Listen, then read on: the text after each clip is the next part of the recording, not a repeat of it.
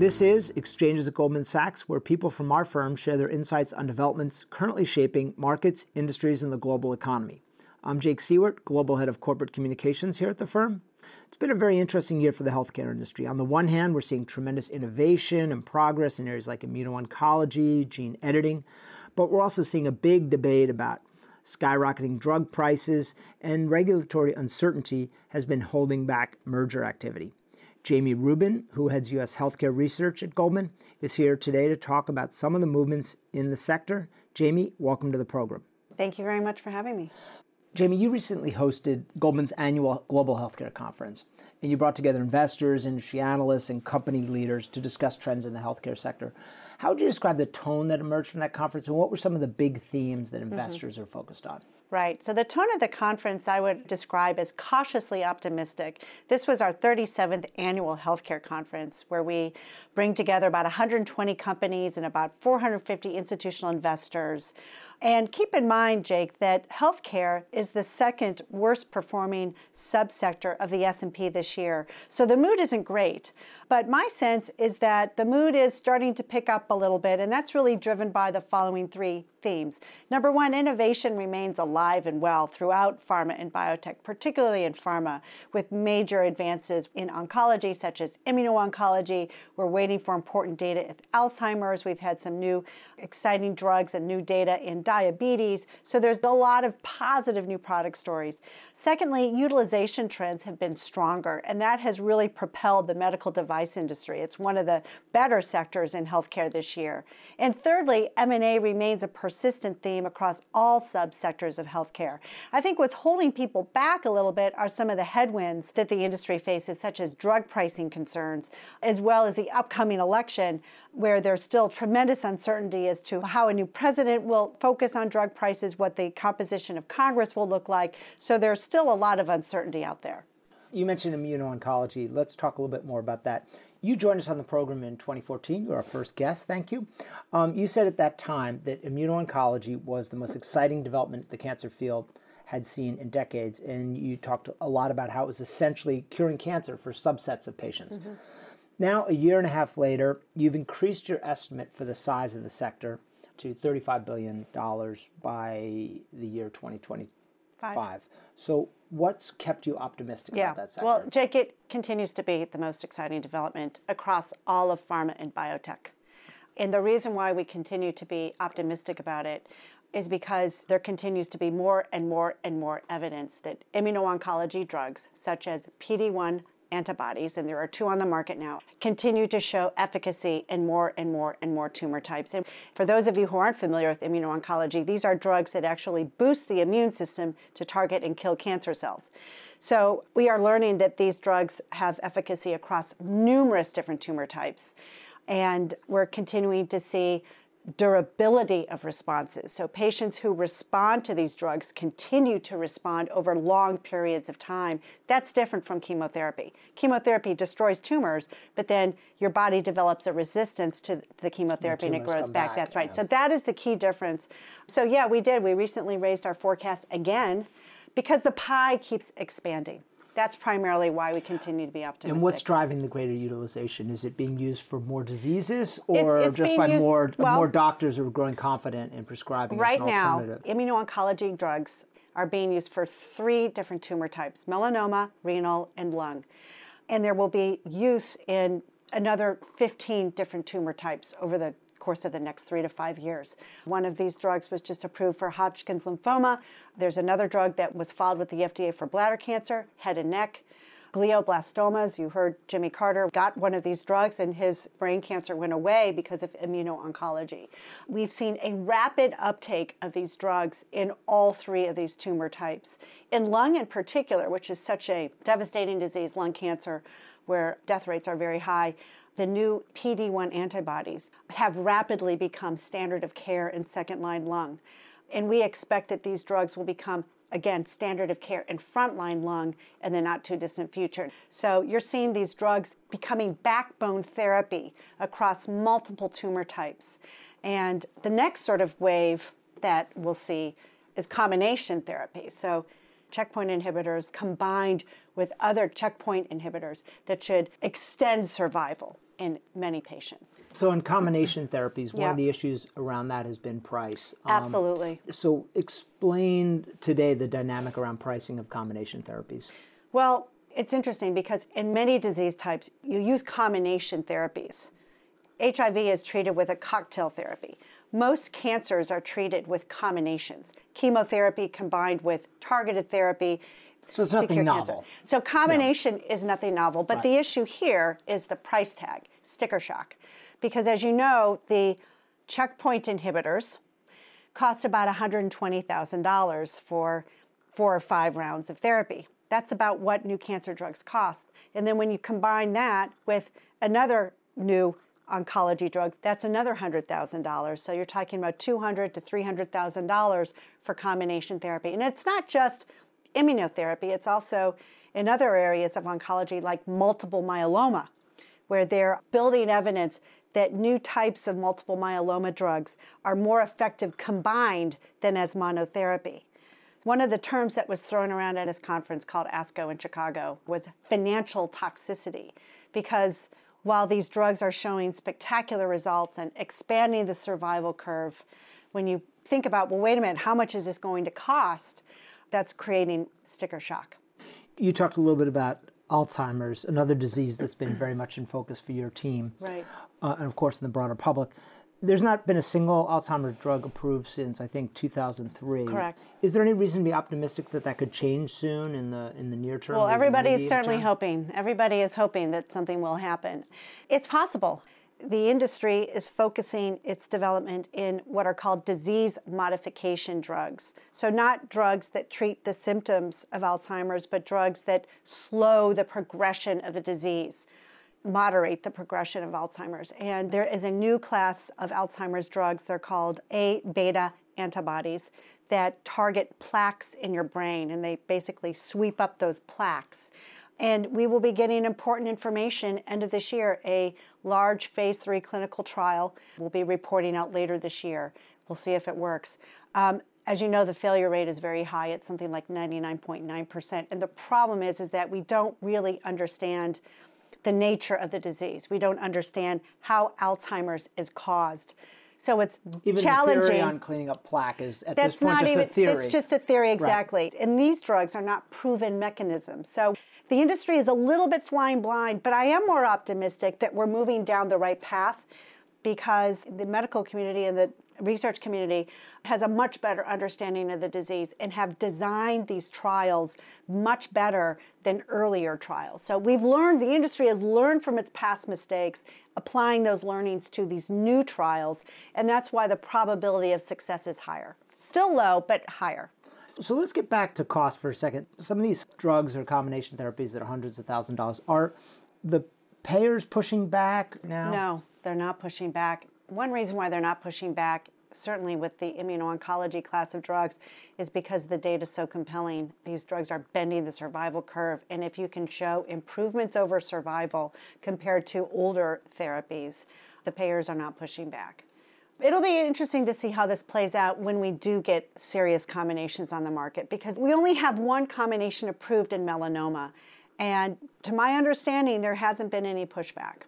But it does raise the bar for companies putting high price tags on drugs that don't show the same kind of outcomes results as some of these newer immuno-oncology drugs. If you can't demonstrate that you're improving the chances of survival, it's going to be difficult to justify those high prices.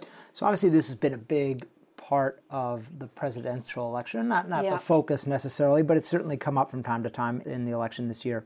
We're not going to predict the outcome of the election here today, but talk about the impact that uncertainty around the election outcome has had on the sector and how different outcomes might impact pricing. It's a major source of uncertainty, and it actually started to impact the sector last September when Hillary Clinton issued a tweet criticizing drug pricing. And of course, that was in response to a couple of what I would consider outlier companies that have been abusive in their pricing practices. And there were some Senate hearings and a lot of visibility on these issues. And there have been Senate hearings and a lot of visibility on those issues, exactly. And it's been a key part of both candidates' campaigns. And so I think that the uncertainty for the industry is that we do anticipate that there will be a lot more headline risk, a lot more focus on the high cost of drugs. And it's not just price increases. It's also just the cost of a multiple sclerosis drug or a drug for rheumatoid arthritis or the cost of cancer drugs.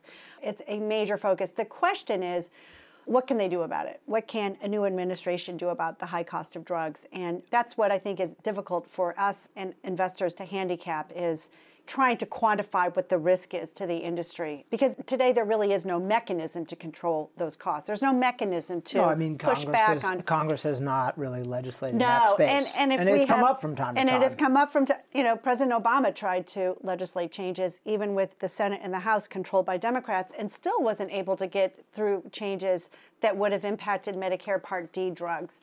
So it's a challenge. What we're seeing is not so much in the political sphere, but in the private sector sphere with PBMs. PBMs are actually having quite an impact on the cost of drugs. Just for a second. Pharmacy benefit managers. Yep. These are companies that are hired by employers, such as a Goldman Sachs, to manage the pharmacy benefit for employers. Right. And they set up a formulary or a list of preferred drugs. And they've been successful implementing not price controls, but pushing back on price. And we've seen that, right. Yeah. And we've seen that play out in the hepatitis C space. We're seeing it playing out today with the new drugs called PCSK9s. Those are drugs that treat hypercholesterolemia, people with very, very high levels of cholesterol. They're expensive drugs, and the PBMs have pushed back. And there's been a lot of consolidation in the PBM space, so they have a fair amount of power. The PBMs and the distributors, right. And we've also seen pricing pressure play out, ironically, in the generic drug space, where you would expect generic drug price deflation. That's what they're there for. They're there to cut costs. But we've just come off a 2-year period of generic drug price inflation, in large part because the FDA has been slow to approve generic drugs. So in categories such as dermatology and opioids, where there has been fewer competitors, the generic drugs companies have been able to raise prices, right? That's starting to go away. Let's talk a bit about biosimilars. Since the first biosimilar drug was approved last March, there's been a lot of interest from all sides in this space and its potential over time to provide meaningful value to patients. Explain the role that biosimilars can play in the ecosystem of pharma, and what's the trajectory for this market in the near and medium term? The idea behind biosimilars is to provide a cheaper price alternative to biological drugs. Biosimilars are, in effect, generic copies of biological drugs, or drugs that are developed from human or live substances like DNA, so different from pills. The promise of biosimilars is quite big because the number of biologicals going off patent over the next 5 to 7 years is very large, and the actual total value of revenues of biologicals is something like $60 to $80 billion. So there's certainly a very large opportunity. The problem is that the market is really in its infancy, and there are a number of barriers to entry. So there are few number of competitors. Number one, it's difficult and expensive to manufacture these drugs because they're not little white pills. Number two, it requires a company to actually sell the drugs with the sales force. Generic companies don't have to sell their drugs. And the reason why is because biosimilars are not exact copies. They're not interchangeable. They are similar to the innovative copy. So you don't get the automatic substitution. You don't get the automatic substitution, exactly. Which means that you got to build a sales force and really deploy them. Exactly. And you need to do long clinical trials. These are complex drugs. These are complex medicines. And it requires larger trials and more complicated trials. So you need manufacturing, you need R&D expertise, and you need a sales force or a commercial infrastructure. And most small generic drug companies don't have that. So our sense is that biosimilar competition will probably be within the large pharmaceutical companies. But so far, the biosimilar impact has been very small. The deal landscape shifted quite a bit in the last several months. There were some really high-profile transactions that fell through in the first half of this year, primarily because of regulatory concerns and some moves that the Treasury made on inversions. How has that impacted companies' appetites for deals? I would say the companies still have a high appetite for deal making. Inversions are over. It's very unlikely that you will see large companies in the U.S. try to invert again. No one's going to take that risk. No one's going to take that risk again, right? So I think that appetite has gone away. But the appetite to acquire new platform technologies, new growth assets is still very strong. I think what's interesting is that there have only been 1 or 2 deals in the biopharma sector in the last 12 months. Substantial deals over $5 billion. With the exception of Shire merging with Baxalta, there really have only been a small handful of deals. We think that's because in this recent underperformance of biotech stocks, there's still a very large spread between the bid-ask. The sellers aren't quite ready to sell yet because their share prices were so much higher six months ago. They still remember. They remember where their stock was 6 months ago. Right. So they're in no mood to sell today. Right. But that could change 6 months from now. Over time, and people just get used to a different price expectation. That's right. Stocks don't remember where they were yesterday. And I assume a lot of the appetite is coming from mature, bigger companies that are looking for growth. And it's interesting, it's not just pharmaceutical companies, it's biotech companies too. And another major thing we as a team have talked about is this blurred lines thesis, that the industries are converging. And they have really converged, not just in terms of what they look like today, but in terms of their growth rates, in terms of their margin stories. It's really one industry. It's not two separate industries. But yes, there are a number of big companies biotech companies and pharmaceutical companies that have large balance sheets, have a lot of cash on their balance sheet, and yes, maturing portfolios. So they need growth, and they want to use their cash to buy growth. So other than the passage of time, are there other things that could catalyze deals in the second half of the year? I think having the election behind us will probably remove somewhat of an overhang. At least there will be some certainty as to which way we go with this. I think right now nobody really knows not only who is going to win, but what the priorities of that new administration will be. And what the makeup of the House and what the and that is really probably what is even more important than who the actual president will be, the makeup of the House. So if we continue to have divided government, that would probably unleash a lot of deal activity. And I think that CEOs also want better sense of what could happen with tax reform, because if tax reform is a high priority with the new administration, they'll be less inclined to want to use their international cash to buy companies and wait to see if maybe we get tax repatriation or a different corporate tax scheme. Okay, Jamie, moving beyond politics, and just to close, what are the trends in the industry that bear watching over time? What are the new and exciting things that are happening that maybe aren't getting the same attention as some of the issues we've talked about today? I think what we're seeing is the advent of some really exciting science, really exciting innovation. Gene therapy, for example, there are a number of new IPOs or new small biotech companies that are focused on gene therapy. And gene therapy is the essential cure. If you can just cure somebody with one shot of gene therapy, that's really exciting. So we're seeing really exciting data in hemophilia and other indications, and gene therapy seems to be really making some traction. We're also seeing exciting new data with gene editing, going in and actually editing your DNA. That's very early. It's not yet in clinical trials, but there are a number of recent IPOs, companies focused on this new technology. And thirdly, another very exciting area is called CAR-T. That's an area that is under the umbrella of immunotherapy, but it's even more powerful than the checkpoint inhibitors, but also a lot more technically challenging. But all three technologies bear watching over the next 6 to 12 months. Jamie, thanks so much for joining us today. Thank you. That concludes this episode of Exchanges at Goldman Sachs. I'm Jake Siewert. We hope you join us again next time.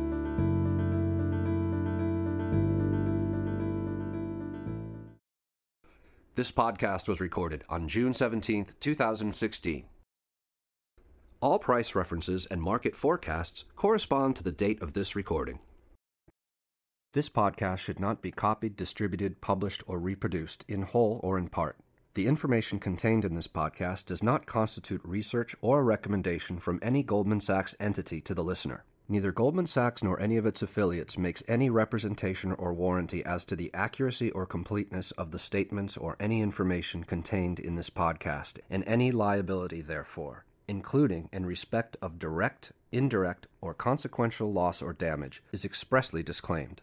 The views expressed in this podcast are not necessarily those of Goldman Sachs, and Goldman Sachs is not providing any financial, economic, legal, accounting, or tax advice or recommendations in this podcast. In addition, the receipt of this podcast by any listener is not to be taken as constituting the giving of investment advice by Goldman Sachs to that listener, nor to constitute such person a client of any Goldman Sachs entity.